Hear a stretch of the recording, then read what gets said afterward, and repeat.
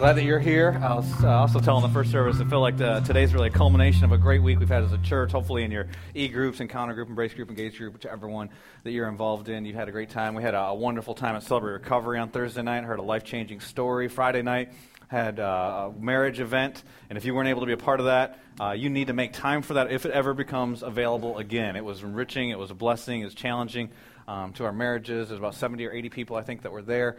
And Alan Folkrod, one of our elders, Jason Tovey, did teaching at the beginning of Theological Foundation, Why We're Married, and did a great job. And so if you see that come available again, make sure you make time for that. That was a wonderful blessing. And we come together today and obviously carry each other's burdens and confess sin to one another and love each other and sing these songs and open the Scriptures. So it's great to be part of this family. And if you're a guest with us, I just welcome you. Welcome to one of our gatherings, and we hope that you'll come back again sometime. We'd love to know how you heard about us, and if you wouldn't mind, if you'd fill out in your worship program a little card that's on there. If you fill that card out, and take it out to the first-time guest kiosk. We make a donation to a ministry that actually rescues people out of human trafficking. So by just filling that simple card out today, you're blessing somebody else's life. And then we also have a gift for you because we love you. We love our world. We love those people that are out there. And we want to make as much of a difference as we can. We've been doing this series that we've called Movement. And we've been going through the book of Acts together. And if you want to go ahead and look in your Bibles early to get that spot, we're going to be in Acts chapter 11 today. But really what we've been talking about is the local church. And that's what the book of Acts is about, is how God's movement in this world is the local church. You've heard me say the statement. That's plan A, there's no plan B. That's you and that's me. And so before God ever allowed us to try and mess it up and make it just a social group that meets together, or church just something we show up at, or a place where you make connections for your job, or any of that kind of stuff, it's always been intended that the local church would be God's movement to reach the world for Jesus, to put His Son, Jesus Christ, on display for all to see, that He'd be lifted up and men would be drawn unto Him. And so that's been His desire, and that's what we've been talking about, and our desire to be that kind of church, and our desire for every church in the Triangle to be that type of church, that this place would be different as a result. And so we're going to open up the Scriptures in just a moment. Let me just go before the Lord and pray. If while I'm praying you feel the need to confess sin, feel free to do that. If you feel the need to just praise the Lord for, that He transformed your life and those types of things, I'm just going to pray that God speaks to us. Let's pray. Heavenly Father, we come into your presence and are grateful that we can do that you dwell on a throne of glory, but by your grace you allow us to approach you, and I pray you would show us your glory this morning, God. Reveal yourself to us. Just open up our hearts, our minds, this theater, do what you're going to do whatever you want to do, but just show us who you are. Make us love you more. Draw us to you. Show us that you're the only one that satisfies, God. Make us whole in you. I pray that you would please heal and remove sin and deal with stuff, God, whatever you need to do. In Jesus' name I pray. Amen. Well, as we start the message this morning, I just want to ask you to do a little survey, and I can see some of your hands, and so if you raise your hand up, I'll see it. How many of you here are what you would call fair people? Like you like to go to the fair when the fair comes into town? It's all right, man. We went redneck already today, okay? So just go ahead. Pop your hand up there. All right, good. All right, how many of you, maybe you go there, you like the carnival games? You play those games? You ever see those games? You throw the little dart at a balloon, and you didn't realize the balloons are all soaped up or whatever, the darts won't hit them, and toss the little ball into the bucket, and the ball bounces out, ping pong ball or whatever it is. Or I was telling the first service, my least favorite game is the basketball games because they look so easy. They have like a 6-foot basketball hoop with a mini ball, and then you can't make it because the hoop is shaped like a triangle or something, like when you look in there. But they got all these games that they play. And I remember one time, I was at an amusement park up in Ohio, Cedar Point. They had some amazing roller coasters and all that. You don't really go there for the carnival games. I was walking through the area where they had all those types of games, shoot the little red chickie with the squirt gun or whatever it was and all that stuff. And I decided I was going to play because I needed to win a prize because I was there with Shanna. We were dating at the time. And I decided I wanted to win that for her because I saw these other guys walking around with these amazing trophies for their girls. Pink monkeys, and tie-dyed giraffes. Like, who doesn't need one of those at their house? Like, what a classy present. And so I wanted to win one of those things for her. And so I went over and I played the first game. I didn't win anything. I figured the game's got to be rigged. So I went to another game and played that game. I didn't win anything either. And finally she came up to me and she said, Scott, I don't really want one of those. So when I heard those words, were such an attack on my manhood, they translated to me at that moment, you're not capable, stop spending your money.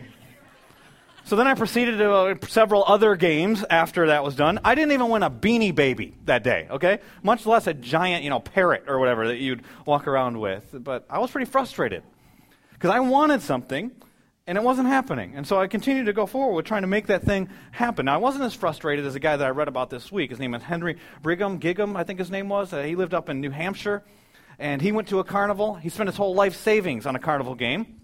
The game was called Tubs of Fun. You throw a ball into a tub, and the ball stays in there, you win. And he was trying to win an Xbox Connect. And he went in there, and he said he quickly dropped $300. He said when he was practicing, he'd throw the ball in, and everything went fine. But when he wasn't practicing, which I didn't even know they let you practice, right? If I'd have known that, I could at least, whatever. The guy's practicing, he throws the ball in there, it works. He stops practicing and starts putting some money down. And he said it had to be rigged, because all of a sudden he couldn't get the ball in there. And then the guy kept going, well, we'll do double or nothing. You get your money back, you win a prize, double or nothing. And he said real quickly he lost $300, and that's all the money he brought with him to the carnival. So he went back home, got more money, the rest of his money, came back up there, and then quickly dropped $2,300 more from his entire life savings, $2,600. Did not win an Xbox Connect, however, did walk away with a consolation prize, a banana with dreadlocks. So, it's not a total loss, right? $2,600 for a banana with dreadlocks. Yes, that's very techy. At any rate, I hope you've never spent $2,600 on carnival games in your whole life cumulatively. But if you've ever played one carnival game, you probably know how this could happen.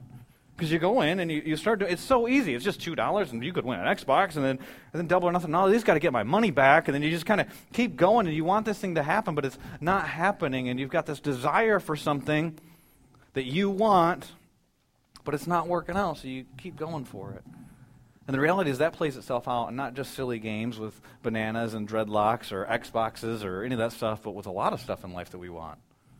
Just think about what some of your desires are. In fact, think about your greatest desire in life. If you could just pick one, what would be your greatest desire in life? And it might be a career desire, it might be a relationship desire, it might have to do with health, it might have to do with someone else's life. You desire something would happen. If you could ask God to do just one thing, and that's the tough part about this question, if you could ask God to do just one thing, what would you ask him? Maybe you'd ask him for a child. Maybe you'd ask him to do something in your marriage. Maybe you'd ask him for real peace in your life. Maybe you'd ask for somebody else's salvation. Maybe you'd ask for a healing of some sort. If you could ask God to do one thing, what would it be? And what if he says no? What if God decides to do something different than your desires? And that's what we're talking about today. When God does something different than what you desire, different than what you want, different than what you hoped would happen. You know how it is when you desire to have a baby, and then you finally get pregnant and you miscarry. Isn't that how life goes a lot of times? You decided you're finally going to have a marriage that glorifies God. You're finally going to live that marriage the way that he wants it to go, and then your spouse wants out. You decide you're going to go back to school, and you're going to get a better job, and then a recession hits. You decide you're going to surrender your life and follow Jesus, and the wheels fall off. Isn't that oftentimes how things go? Not always like we want. And so what do you do when God does something different than what you want? That's what we're going to be talking about in Acts chapter 11 today. If you have a copy of the Scriptures, I invite you to join me in your copy. In Acts chapter 11, we're going to be reading verses 1 through 18.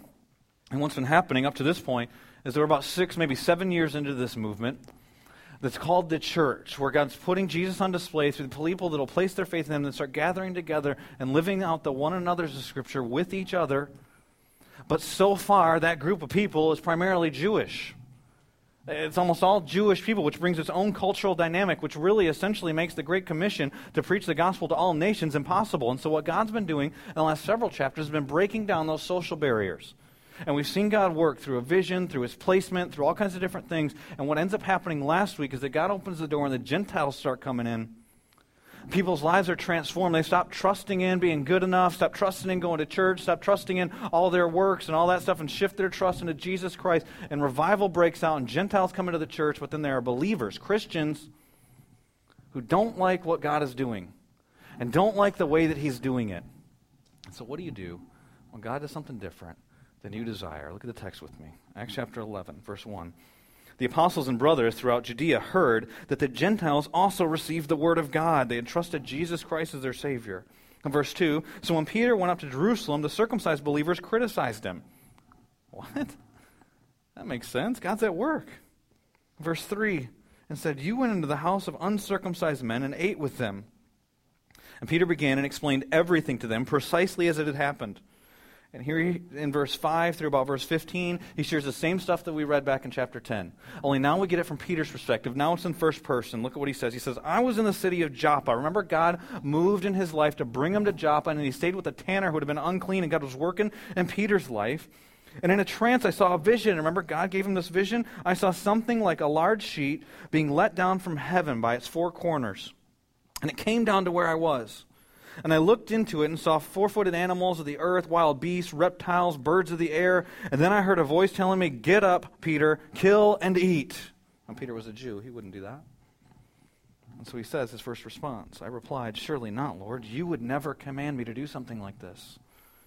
Nothing impure or unclean has ever entered my mouth. I've never done anything like this. This is uncomfortable. Verse 9, the voice spoke from heaven a second time. Do not call anything impure that God has made clean. He wasn't just talking about food. He was talking about people. The good news came for all people, male or female, Jew or Greek, slave and free, all people can receive Jesus Christ as their Savior. This happened 3 times, and when it was pulled up to heaven again, and then it was pulled up to heaven again. In verse 11, right then, 3 men who had been sent to me from Caesarea stopped at the house where I was staying. He doesn't tell him the house that he was staying at here, which is interesting. In verse 12, the Spirit told me to have no hesitation about going with them. And then these 6 brothers, other Jewish guys that he took with him, we talked about them last week. He brought the brothers from Joppa with him. Now we know there are 7 witnesses, which would be far more than needed to verify a story. So then these 6 brothers from Joppa, they come with him, and he tells them that what ends up happening is that they go into this man's house, this Gentile's house. And he told us how he had seen an angel appear in his house and say, send to Joppa for Simon, who is called Peter. He will bring you a message through which you and your whole household will be saved. Remember last week we were just told, Peter, we want to hear the message you've been commanded to give us. He's talking about the gospel of Jesus Christ. He says, as I began to speak, the Holy Spirit came on them. He didn't even get to finish his message. Just as he had come upon us at the beginning. And then I remembered what the Lord had said, and he quotes the word, Acts 1:5, John baptized with water, but you'll be baptized with the Holy Spirit. Verse 17, so if God gave them the same gift as he gave us who believed in the Lord Jesus Christ, who was I to think that I could oppose God? And when they heard this, the same people that we talked about back in verses 2 and 3, when they heard this, they had no further objections and praised God, saying, so then God has granted even the Gentiles repentance unto salvation. This is a huge verse for the church.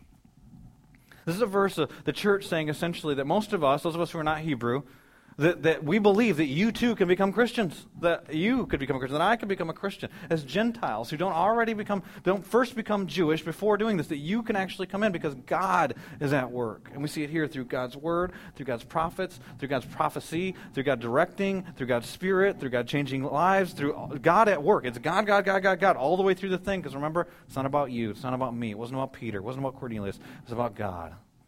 And for weeks we've seen that God's the one that does the preparation. God's the one who moves people into place. God prepares us for salvation. God directs us directly in our lives. God is the one that's doing all this stuff. And so are they going to fight God? Because that's what we see happening here is that God's at work, God's doing this, God's doing these things. But what about when what God's doing isn't what you want him to do? Because that's what's happening here for these believers up in verses 2 and 3. And they're criticizing Peter because it's not happening the way that they want it to happen. And so what do?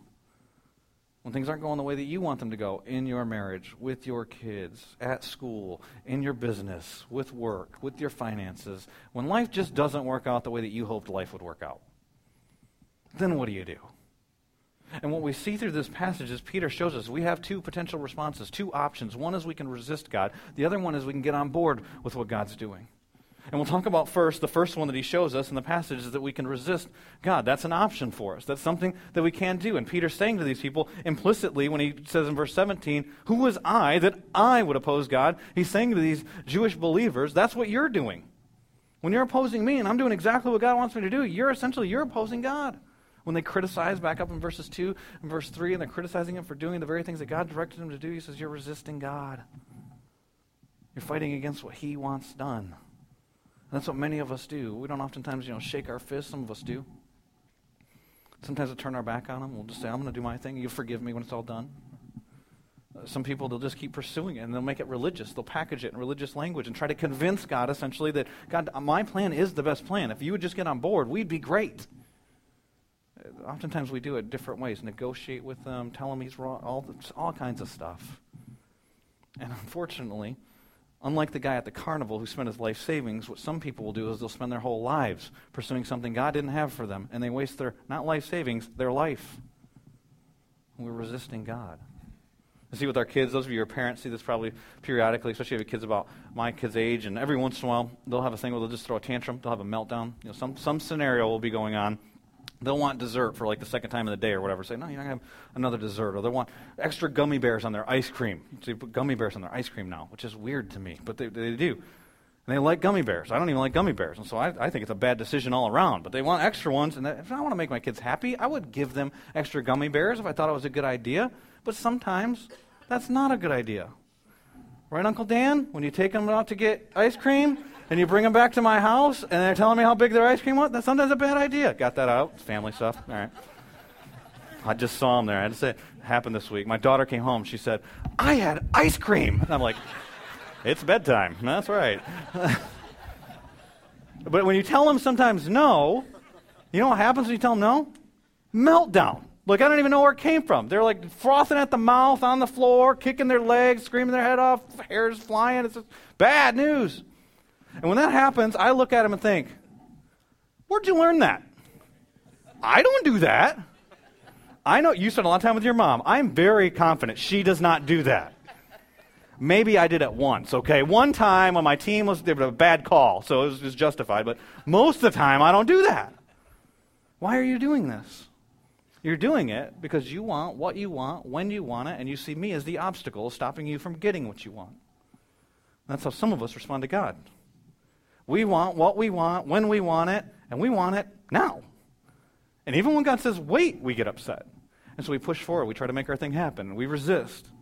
And sometimes we don't throw tantrums and get mad at them and shake our fists. But how about this when I tell my kids, hey, go make your bed. Well, I'm going to sleep in it again. They start to negotiate with me through the process. Do you ever negotiate with God? And start to convince, and hey, you need to eat your vegetables. I ate vegetables 2 weeks ago. I don't need whatever the thing. You start talking through, like how you know more than I know. Well, here's the deal. The reason why we do this as parents, and those of you who are parents, it's because you know more than your kids know. You know how they're going to respond and how they're going to feel the next day, and you know what's going to do to bedtime if they eat too much sugar. Wouldn't you love to just give them all kinds of candy? Wouldn't it be awesome? It'd be so fun. They'd be so happy with you. It'd be great. But you know more than they do. You know why they need the discipline of making their bed. It's not just because you don't want to make their bed for them. You know why it's beneficial for them. You know stuff they don't know. You don't think that God knows stuff we don't know? He's not some mean ogre up in heaven that just doesn't want you to have things that will make you happy. In fact, Matthew chapter 7, Jesus ends up telling us that our Heavenly Father knows how to give gifts better than we do. And you think about it as parents, how much we'd love to give our kids gifts. If you love your kids, you want to bless their socks off. You want to love them that way. He gives us some analogies. He says, if you, though you're evil, know how to give good gifts to your kids, how much more does your Heavenly Father know how to give those gifts? And he starts off and he says, if your child asks for bread, just wants a meal, you don't give him a rock. It's like a cruel joke. Next analogy he gives, he says, and if he wants a fish, food to eat that would be beneficial, you don't give him a snake. Some junior high boys are like, ooh, the snake would be a cool gift. But the passage is saying, you're not going to give him something that's going to hurt him. You're going to give him something that's beneficial to him. And then he goes on and he gives us the teaching in verse 11. If you then, though you're evil, know how to give good gifts to your children, how much more will your Father in heaven give good gifts to those who ask him? Awesome verse. Doesn't that mean that God will give us everything we ask him for? Doesn't that mean that God will give us everything we want? But doesn't it mean that everything he gives us then is a good gift? Even when it's stuff that we don't want, even when it's different than our desires.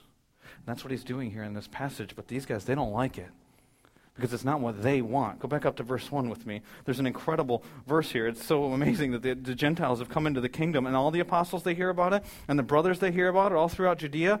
The Gentiles had received the word of God. That's a way in Scripture of saying that they placed their faith in Christ. They stopped trusting in a hopeful desire that one day everything's going to work out. They stopped trusting in that they would become good enough. They stopped trusting in the idea that if I'm just sincere, God will understand, and hopefully it just all kind of happens at the end. And they realized what Peter said back in verse 43. All the prophets testified about Jesus Christ. Everyone who believes in him receives forgiveness of sins through his name. And that's it. And that's the only way. Jesus Christ. You shift your trust from whatever it is you were trusting in into Him. Otherwise, you got no chance because it's based on His work and what He did. Otherwise, you're toast. And they realized that. And as they heard those words, they placed their faith in Jesus. Revival breaks out. The Gentiles are coming into the kingdom. And they hear this news. And then read verse 2. It's kind of shocking. When Peter went up to Jerusalem, the Christians, circumcised believers, criticized him. Why? How could they? What's even more shocking is verse 3, what they criticized him for. Look at verse 3, and don't miss this. And said, you went into the house of uncircumcised men and ate with them. So wait a minute. They're not criticizing Peter because he preached the gospel to them. They're not criticizing Peter because he baptized Gentiles. They're not criticizing Peter because the Holy Spirit fell on these Gentiles. They're not criticizing Peter because Gentiles had come into the kingdom. That's the big stuff. Notice what they're focused on. You went into that guy's house and you ate with him?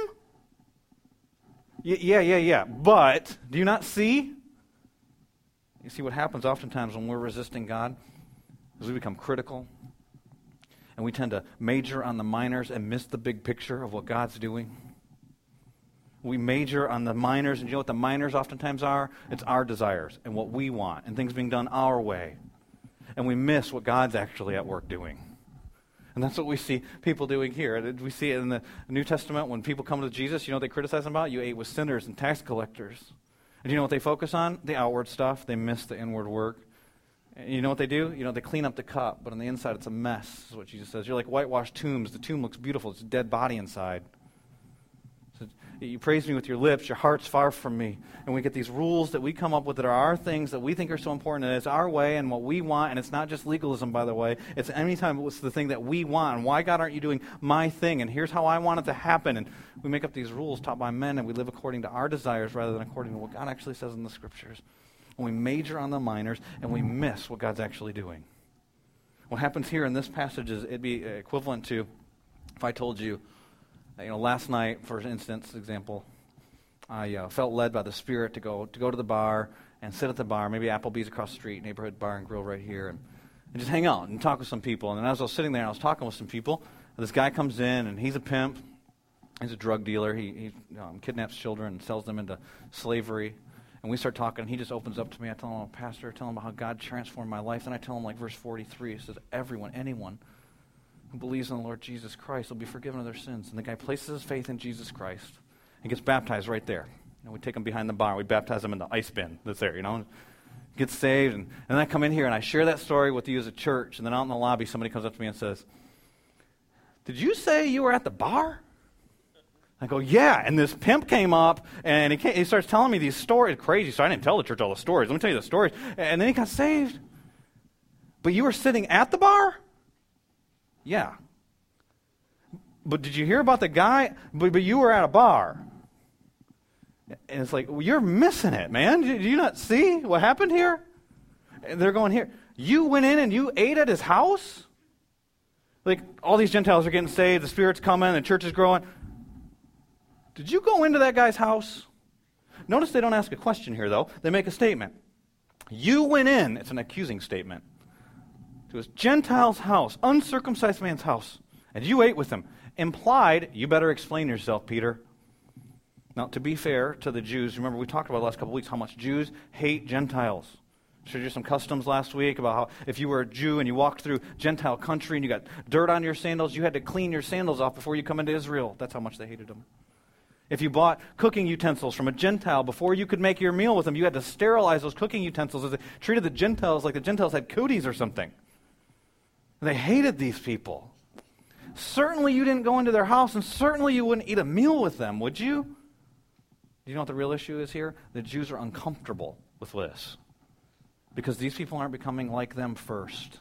I read several commentators that said that you can be converted to Judaism. You weren't just born a Jew, by the way. You could become a Jew if you decided you were going to obey the law, you said you were going to abstain from certain foods, you got baptized, and if you were a male, you experienced the big C.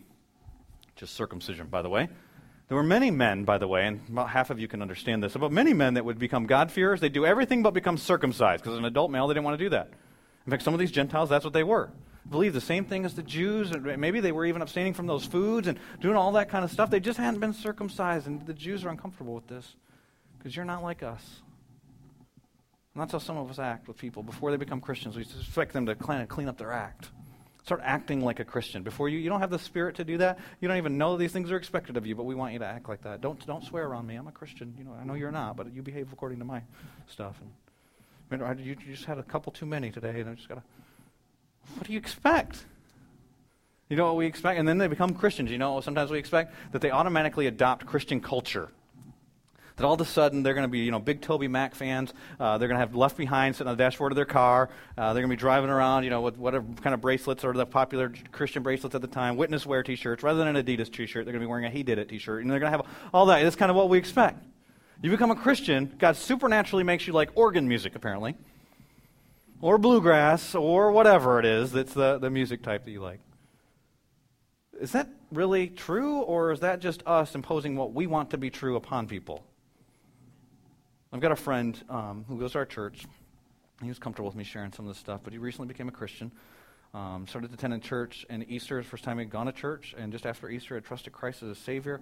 And we were having breakfast and just talking about what God's doing in his life. And I'll tell you what I don't tell him. I don't tell him, stop doing this, start doing this. I don't talk to him about his behavior. Do you know why? One, I'd probably mess him up. But two, because then I rob myself of the joy of watching the Spirit work in his life.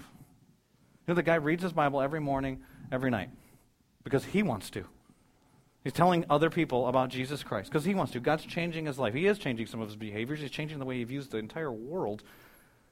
He's got prompted to call up a friend from the past the other day and tell him, hey, just call these people if they've ever had this kind of conversation. The Spirit of God's working in his life. The Spirit of God was working in this passage. It just didn't look the way the Jews wanted it to look. And so they were uncomfortable. You know what Peter tells them? He starts to explain himself, which there's a note to be taken there when you get criticized. He also cares about the people that are criticizing him. And say, God's doing something, you don't like it, you figure it all out. He starts to explain himself. Verse 4. Peter began and explained everything to them precisely as it had happened. Verses 5 through 7, he talks about this vision that he has. Then verse 8, he says, I was uncomfortable too. I replied, when God told me to start doing this, I said, no, you can't mean this. This doesn't make sense. It doesn't line up with what I think to be true about you. And I said I couldn't, and then God continued to show himself and continued to show that he was the one that was at work, and it was uncomfortable, which that's not new for Peter, is it? Every step of faith he's taken in his life's been uncomfortable. Hey, come follow me. I'll make you a fisher of men. Drop your nets. The nets, that's my job. That's security. That's what I know. That is comfort. And what are you going to do? I'm going to make you a fisher of men. That sounds weird. What is that? He's going to change his whole mission for his life and the reason why he's here on earth. And Peter, step out of the boat. People don't walk on water, Jesus. I'm going to stay over here where it's safe and comfortable and secure with my friends who I know who are crying like little girls. No, come. Come to me. And he steps out by faith. And here again, no, surely you wouldn't want me to do this, Lord. No, I do. But it's uncomfortable. That's the thing about living by faith. It is uncomfortable. And it's a good check for some of us that think we live by faith, but the reality is we try to create a whole bunch of cushion around our life so we never have to do anything that's uncomfortable for God. We wouldn't say we're isolating ourselves from faith. Say we're being wise. Say we're planning. And the reality is we value comfort over following Christ. And the problem is that God says without faith it's impossible to please him. And so I challenge you to ask yourself this question today. What in your life is uncomfortable as a direct result of taking a step of faith? Is there anything in your life that's uncomfortable as a result of taking a step of faith? Financially, emotionally, relationally, physically, anything. And you look through the scriptures, and I challenge you, you can email me this. If you can find a person in scripture who God called to walk by faith, and God said, you just keep doing what you're doing, and continue to build security around yourself, and continue to build comfort on yourself, so you never really have to trust me, and you can just kind of go with all the stuff you like, all the ways you want it. Real secure and real comfortable and real cushy. Because when I look at Scripture, I see these people, whether it's Abraham, come follow me to go where you don't even know where you're going to end up. Just step out and go to a new land and leave your idols and leave this land. And I'm going to birth a whole nation of people through you, even though you're infertile. So what does he have to do? He has to leave. He has to go camping, which I think is the essence of discomfort. But not only does he have to camp, the real issue is he's got to step into the unknown, which isn't that true of every step of faith? You don't know how it's going to happen. You don't know what's going to take place. You don't know what's next. That's part of the essence of what is faith. Whether you're trusting Jesus Christ as your Savior, or whether you're taking a step of faith to leave a job and go to a place, whether it's whatever it is that he's calling you to do, sharing Christ with your neighbor, that you don't know what's going to happen. And so it's faith. It requires trust. It requires faith in him. You see with Abraham, you see with Moses, leave a life of luxury and go and lead these people. And some of us look and like Moses is kind of cool hero guy, but think about it from Moses' perspective. He didn't want this job. And then he's going to have other people say to him, they're mad at him because he has the job and they want it. If it was Moses' call, he'd be like, take it. But he knows that God's called him to this place to lead people that are going to complain to him through the wilderness for 40 years. That doesn't sound like a very fun job. It doesn't sound very comfortable to me. Look at Noah, build a boat. Everybody thinks you're a nut. Build a boat. Step out by faith. It's not comfortable. You talk about Peter. Peter steps out of the boat. Peter follows him. Look at these different people through Scripture. Here's one. We had a marriage deal on Friday night, right? We talk about marriage. Here's a story you don't hear a lot about when you go to marriage conferences. How about Hosea and Gomer?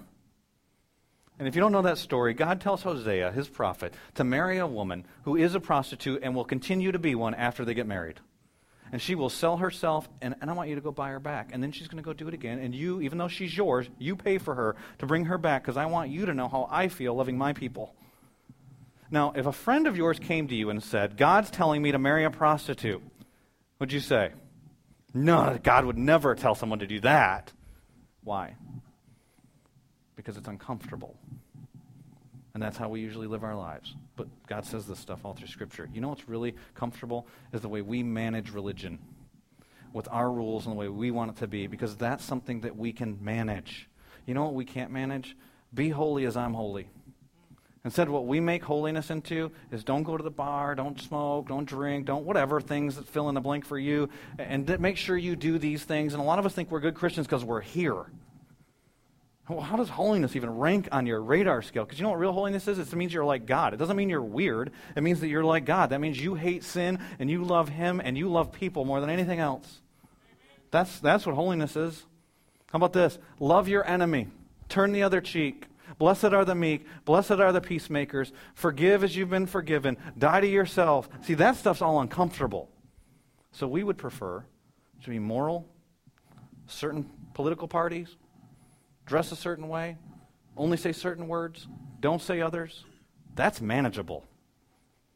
See, living by faith is tough and it's uncomfortable. And think about any time in your life you've been called to take a step of faith that has been comfortable. Think about when we came to plant this church. My wife and I, we lived in a city we loved. We were involved in a ministry, had a job, had friends, and then God calls us to do something different. That's uncomfortable. It's uncomfortable physically, it was uncomfortable emotionally, it was uncomfortable spiritually, it was uncomfortable financially, it was uncomfortable in like every way. If God says to do it, are you going to say no? Think about my friend I went to listen to at Celebrate Recovery this past Thursday night. John Cullen, our executive pastor, was sharing his story, talking about his hurts, habits, hang-ups, and lots of pain in his life and different bad stuff that he was involved in. He talked about how he was mad at God, like so mad at God, literally in his basement, shaking his fist at God. And you wouldn't know that, like seeing him. I remember we knew each other in junior high before either one of us knew Jesus. He's a good student, played sports, he's a popular guy, and you just think he kind of had it together. But he was mad at the world, mad at the circumstances, and mad at God. And he talked about how one day God melted his heart while he was in the basement of his house, overwhelmed him with His love. And he said, I love you so much. You are my child, and I love you so much that I died for you, even in the stupid stuff that you're doing. I died for that, so that we could have a relationship. And he rescued him out of that life. He's healing those hurts and dealing with that stuff that he struggles with. And then he talked about how God, after he saved him, started to disciple him through college, ended up going and working at or being part of a church and being a deacon at a church and doing a bunch of stuff, kind of God stuff, got real busy at the church. And he said what happened is that one day his neighbor died and he didn't know his neighbor's name. That's uncomfortable, especially when you know that God strategically placed you in that neighborhood for a reason and you don't even know the guy next door, not even know his name, and he died. And somebody asked him the question afterwards. He was done sharing his story. He let us do some Q&A. He said, how did you end up here in North Carolina? And the answer was he wanted to be a part of a church that wanted to impact a city, or wanted to impact a community, wanted to be about more than just gathering people together and doing Christian stuff, wanted to take the Scripture seriously. And since John and I knew each other, since before either one of us were Christians, he knew what was happening down here at Southbridge. And so he decided he was going to pack up his family and leave to come and move here to North Carolina without having a job. And we didn't have a job to offer him. We didn't offer him a job. We didn't have a job to offer him at the time. And he just decided he was going to come down here. He was an analytical scientist when he was back in Michigan, and he didn't have a job with a drug company. And do you think that was comfortable? If you wonder, ask his wife, who was pregnant with their second child at the time. You can ask her if you think that was comfortable. He did not share with Celebrate Recovery, but I will share with you that what also happened was some people, guess who, Christians, told him, God would never want you to do something like that. Do you know what I think when I hear him tell the story? Did they read the Bible? Have you seen Abraham? Or, I don't know, pick another guy. Pick any guy. Read Hebrews 11. Pick any of those guys. Pick somebody. Peter, James, John, Andrew, Bartholomew. Pick guys you never even heard of. Any guy that you find in Scripture that's walking by faith. Did they not get called to do that kind of thing? But it's uncomfortable. We don't like it. And so what does Peter do with these people? They're uncomfortable with what God's doing. And Peter says, I was uncomfortable too, but you know what God did? God's changing people's lives. That's what he ends up telling through this vision. Cornelius, his whole house, all these Gentiles, the Holy Spirit comes on them just as they came on you, and he talks about changed lives, and that's something we talk about all the time here at this church. I'm talking about it at staff meeting. Every staff meeting, we do different stuff, but it's consistent that we always say, how's God worked in the last week? Because we value life change, and so we want to celebrate the things that we value, and we're talking about it at staff meeting. A lot of times we'll talk about things that you'll tell us today, even how God's working in your life, what he did today, what he's done throughout the week, and some of your groups, and all those different types of things. And this week, Pastor Jason ended up sharing with us something that happened with his own family. His wife, Amanda, had gone to the park, and you know how kids are when they start playing with other kids. They don't have any strangers, right? They just start meeting everybody. The social inhibitions are not there, and they start talking. And so Mia, his oldest daughter, is 9 years old, meets this little girl, and they start talking. And she says, do you believe in God? And the little girl says, no, my parents don't believe in God, and we don't believe in God. And so then Mia proceeds with the conversation and says, do you know that God sent his son, Jesus Christ, to die for you? Awesome, right? Isn't that cool? And then the little girl, she didn't know that story, and Mia, asking, asking Mommy, is it okay for me to share this? And she says, yeah. And then, the mom comes over, what's she going to say? And they start talking, Amanda, the mom. Well, Mia ends up telling this little girl how Jesus died for her sins so that she could have a relationship with God if she'd trust Jesus Christ to be her Lord and her Savior. And the little girl's interested in it. She says, you have to pray this prayer, place your faith in Jesus. And normally, Mia says that you'd pray this with your parents, but since your parents don't believe in God, you can pray this on your own. And so the girl says, all right, tonight I'm going to pray that on my own.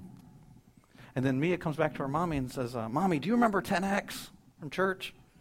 And she says, yeah. And she says, that was one of my ones. That was one of the people that I'm praying for. And some of you might remember 10X. And what we were talking about there is that each one of us would be strategic about 10 people in our lives over the next 10 years. A lot of people are uncomfortable with that because it requires faith. It requires you to step out of your faith relationally. Mia did something that oftentimes as parents we'd be uncomfortable with. And here she is with this childlike faith. Some of us were uncomfortable with different things. We go through that. Remember we were talking about building a building and 10X, and some people became financially uncomfortable because they believed that the Lord laid on their hearts a number that they didn't know how that number was going to come. They didn't know when that was going to take place, and so they stepped by faith financially into that. And some people uncomfortable relationally. I remember it made me uncomfortable relationally. I can be candid with you. I remember I kind of have the advantage that oftentimes before I say things, I know what I'm going to say. Sometimes that happens. And I knew that I was going to challenge our church body to pray for one person a year. And so oftentimes you don't hear us always say 10X, you'll say, who's your one? And pray for one person a year for the next 10 years you're trying to impact for Jesus Christ. And I thought I knew who my one was. It was a guy I'd already shared the gospel with. We'd already sat down, had breakfast, we're talking through things. He believed he was a false religion. He believed a lot of his good works were key, but Jesus existed, and so we're talking through some of that stuff. And I thought, it'd be awesome if this guy would come into the kingdom. He'll probably be my one. When I went to pray about it, though, God laid somebody else on my heart. So then I obviously responded and said, all right, we'll keep praying about this, God, and we'll see. Because the guy that you laid on my heart, I want him to trust Christ. I hope that he becomes a Christian. I will pray for him. I will tell him. But I don't really like him. Is it okay to say as a pastor? I don't dislike him. I don't want to hurt the guy or anything, but I don't want to hang out with the guy. And so I said, God, we'll just keep praying about this. Hopefully you'll change your mind. Here's the deal. God didn't change his mind, okay? And kept laying this guy on my heart. And so I said, all right, at first I was like, he'll be number 9. But I'm like, all right, he'll be my one. I'll pray for this guy. The other guy kind of cut me off, too. We don't even talk anymore. The guy with the false religion, so you can pray for him. But this guy, God lays on my heart, so I start praying for him. I'm praying for him regularly. I'm looking for opportunities to share the gospel with him and all those types of things. The other day I was driving home from work. I was thinking about this and thinking about him. And it was kind of like, and I didn't say this, but it was almost like, well, I wish you'd get him saved so we can move on to the next guy. Like you just kind of check him out. Like it was, I'll do the right thing. My heart wasn't in it though. But I was like, I'll do the right thing. I was like, God laid on my heart, I got a work to do in you, Scott. It's not just his salvation. Like, that's a big deal, obviously, but it's not. I want you to love him. I don't want you just to tell him information and check it off like it's some objective on your list here. I want you to actually care for him because he's my child, and I died for him, and he doesn't even know me. And so I want him to know me, and I want you to see him how I see him, and I want you to care about his life and his marriage and his work and all, his family, and I want you not just to say, hey, on Thursdays you're going to spend a little time with him because that makes it look like you care for him, but I want you to genuinely just care for him. And so you will spend time with him intentionally, and you will share with him, but you'll share with him out of a love, not out of obligation. And so that's uncomfortable for me. And I'm still in a work in progress. I know this information, by the way. My heart hasn't quite caught up. So you can pray for me. But what in your life is uncomfortable as a result of walking by faith? Is there anything in your life that's uncomfortable relationally, financially, physically, emotionally, spiritually, in any way because you're walking by faith? If not, that should be alarming. It's impossible to please God without faith.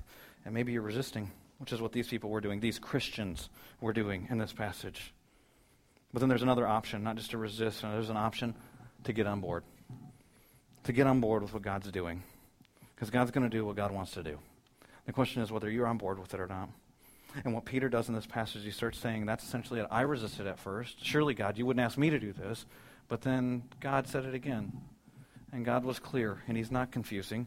And he says it again, and then he does it in another way through circumstances. He brings these people, and he prompts them by the Spirit, and then he shows that he's been working in this other guy's life, and God's been at work placing, and it's not about Cornelius, it's not about Peter, it's all about God, and God was working. And God worked through his prophets, and God worked through Jesus, and God worked through the Spirit, and God worked in changing this guy's life, and it was God, God, God, God, God. And then you get to verse 17. So if God gave them the same gift as he gave us, who believed in Lord Jesus Christ, who was I, first person's important here, to think that I could oppose God?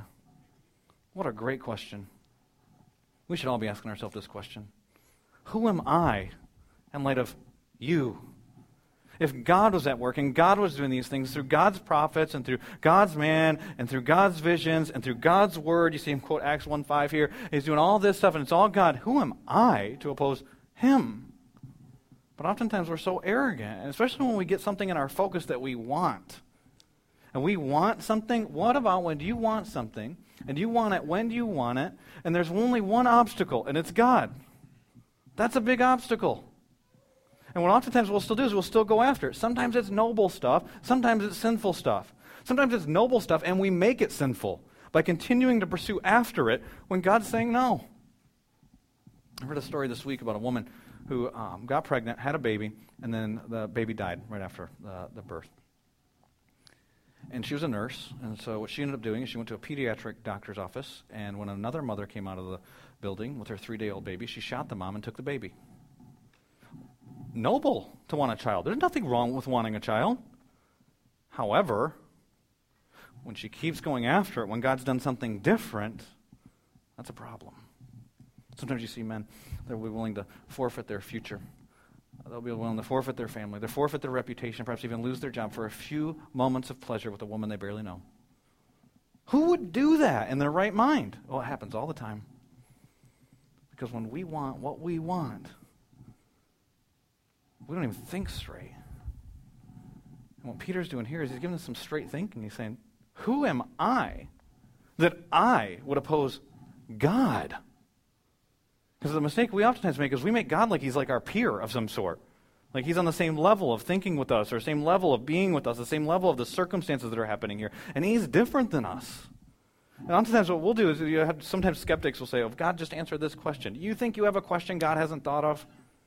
Like you think in your lifetime, however old you are, 25, 95, wherever you're at in that spectrum, you think that you have a question that's stumping him? No, your question's stumping you, not him. You think that maybe you have a circumstance in your life that God hasn't thought through every other gazillion possible scenarios that could have happened in your life and then decide this was the best one for right now? See, his thoughts and our thoughts, they're not the same. They're not even on the same plane. Isaiah the prophet talks about this, and he says, as the heavens are higher than the earth, different stratosphere. So are my ways higher than your ways, and my thoughts are different than your thoughts? And we start to question him sometimes, and we'll ask questions, especially when life doesn't go our way. And Job, the book of Job, life's not going the way that Job would desire. That's an understatement. Job chapter 38, Job's asking questions. You know what God says? Who is this that darkens my counsel with words without knowledge? You don't even know what you're talking about. And he says, brace yourself like a man, because that's all you are. You are creation, and I am the creator. And he starts to get sarcastic with him. Do you know what he says? I will question you, and you answer me. Where were you when I laid the earth's foundations? But apparently you speak like you know, like a creator. So let's talk about this. Tell me if you understand. And then he goes on and he starts talking about, where were you when I told the lightning to stay here and the snow to stay here? And where were you when I placed the clouds and the stars in the sky and I told the ocean to stop here? Where were you at that time? In other words, you're different than me. Let's remember that. See, we are so arrogant. Peter's asking this question. What a great question. Who am I to oppose God? Because here's the deal. You can't. He wins every time. In fact, the book of Acts is actually, as far as literature is concerned, is a book of opposition. The whole book is opposition after opposition after opposition. Do you know how the book ends? The last word in the book is a Greek word in the Greek manuscript. The last word is, and the gospel went forth unhindered. But read the book.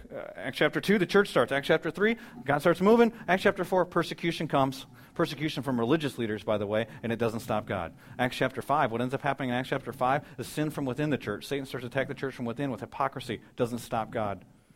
Acts chapter 6, what do you see? Well, you get to chapter 8, you got these social barriers and all kinds of stuff starting to happen, dynamics in the church that would stop the gospel from going forth, doesn't stop the gospel. Acts chapter 7, 8, 9, Gentiles are going to come to church. Yeah, but that's not supposed to happen. The church itself is trying to stop this from happening, and God say, you can't stop me. Acts chapter 9, you got a guy who's killing Christians, and God uses that to further his kingdom. You can't stop him. You continue to read on from where we're going to go from here. The government starts to oppose him, and you eventually get to the story where Paul's at the end, and Paul's about to be killed. He's standing before a king, the most powerful man in the world, and then it says the gospel goes forth unhindered. It doesn't matter if you kill Paul. It doesn't matter if you destroy all the buildings. It doesn't matter if you start persecution. It doesn't matter if there's hypocrisy within the church. I'm going to accomplish my plan, is what God's saying. And you can decide to be a part of it. You can resist, but I'm going to do what I want to do, and I'm going to do it. You see, we're talking about a God that they tried to kill, and he rose from the dead. They nailed him to a cross. The cross couldn't hold him. They put him in a grave. The grave couldn't contain him. And here he is, and you're going to fight against him? Because you don't like, they didn't give you the job you wanted? You don't think this is how your marriage is supposed to be? You think you should have a different health condition? And what some of us will do is then we will waste, not our life savings, our lives pursuing what we want. And so what do? Say, some of you might be sitting there and you're thinking to yourself, I want to get on board then. I want to do what he wants. How do I do that? Well, the only way it happens is through the Spirit, which is what we're talking about through this whole passage. This passage, the Spirit came on the Gentiles, and the Spirit's the one that does the work in the Jews, so they can say this in verse 18. When they heard this, the same people who were opposing God, they had no further objections, no more resistance. And they praised God, saying, so then, you're not doing what I want, but I want to be a part of what you're doing. God granted, even to the Gentiles, repentance unto life. You get on board with what God's doing. And what he's doing is he's working with his Spirit. And if you've trusted Christ as your Savior, you have the Spirit. Romans chapter 8, verse 9, the Spirit is in you. Stop resisting the Spirit. What does the Spirit do? Oh, the Spirit makes us love people we don't naturally love. The Spirit gives us the joy that we're desiring to get by manipulating our circumstances so everything's under control and we're secure and we're comfortable. But it's the Spirit that gives us real joy and love and peace and patience and kindness and self-control, that we're not going after those sins. Those who live by the Spirit deny the desires of the sinful nature. It's the Spirit that's at work. So how do you not resist the Spirit? Well, you surrender your life. Say, you know what I want? I want holiness. I want to love my enemy. I want to turn the other cheek. I want what you want, God, because I want you. You see, why does God make it so uncomfortable for us to step out by faith? It's because God's a God of discomfort. In fact, the Scriptures would contradict that. The Spirit is called a comforter. God says, in your afflictions, I want to comfort you so you can be comforted, so you can comfort others. Read 2 Corinthians chapter 1. It's all about comfort, and God is a God of comfort. Do you know what he doesn't want? He doesn't want us getting our comfort from our stuff and our job or our spouse or our kids or our health or our achievements or any other idol that we put in the primary place in our life. He wants our comfort to come from him. He's the God of comfort, so he makes it uncomfortable. And what he's doing is he's poking around in your heart at that other stuff, so you ultimately desire him. See, he's going to do what he wants to do. The question is, will you be on board or not? You can resist, you can get on board. Let's pray. Dear Heavenly Father, Not our will, but your will be done. Please. In Jesus' name, amen. We love you, and I hope that you will have a week where you live by faith and maybe even take a new step of faith. We'll see you.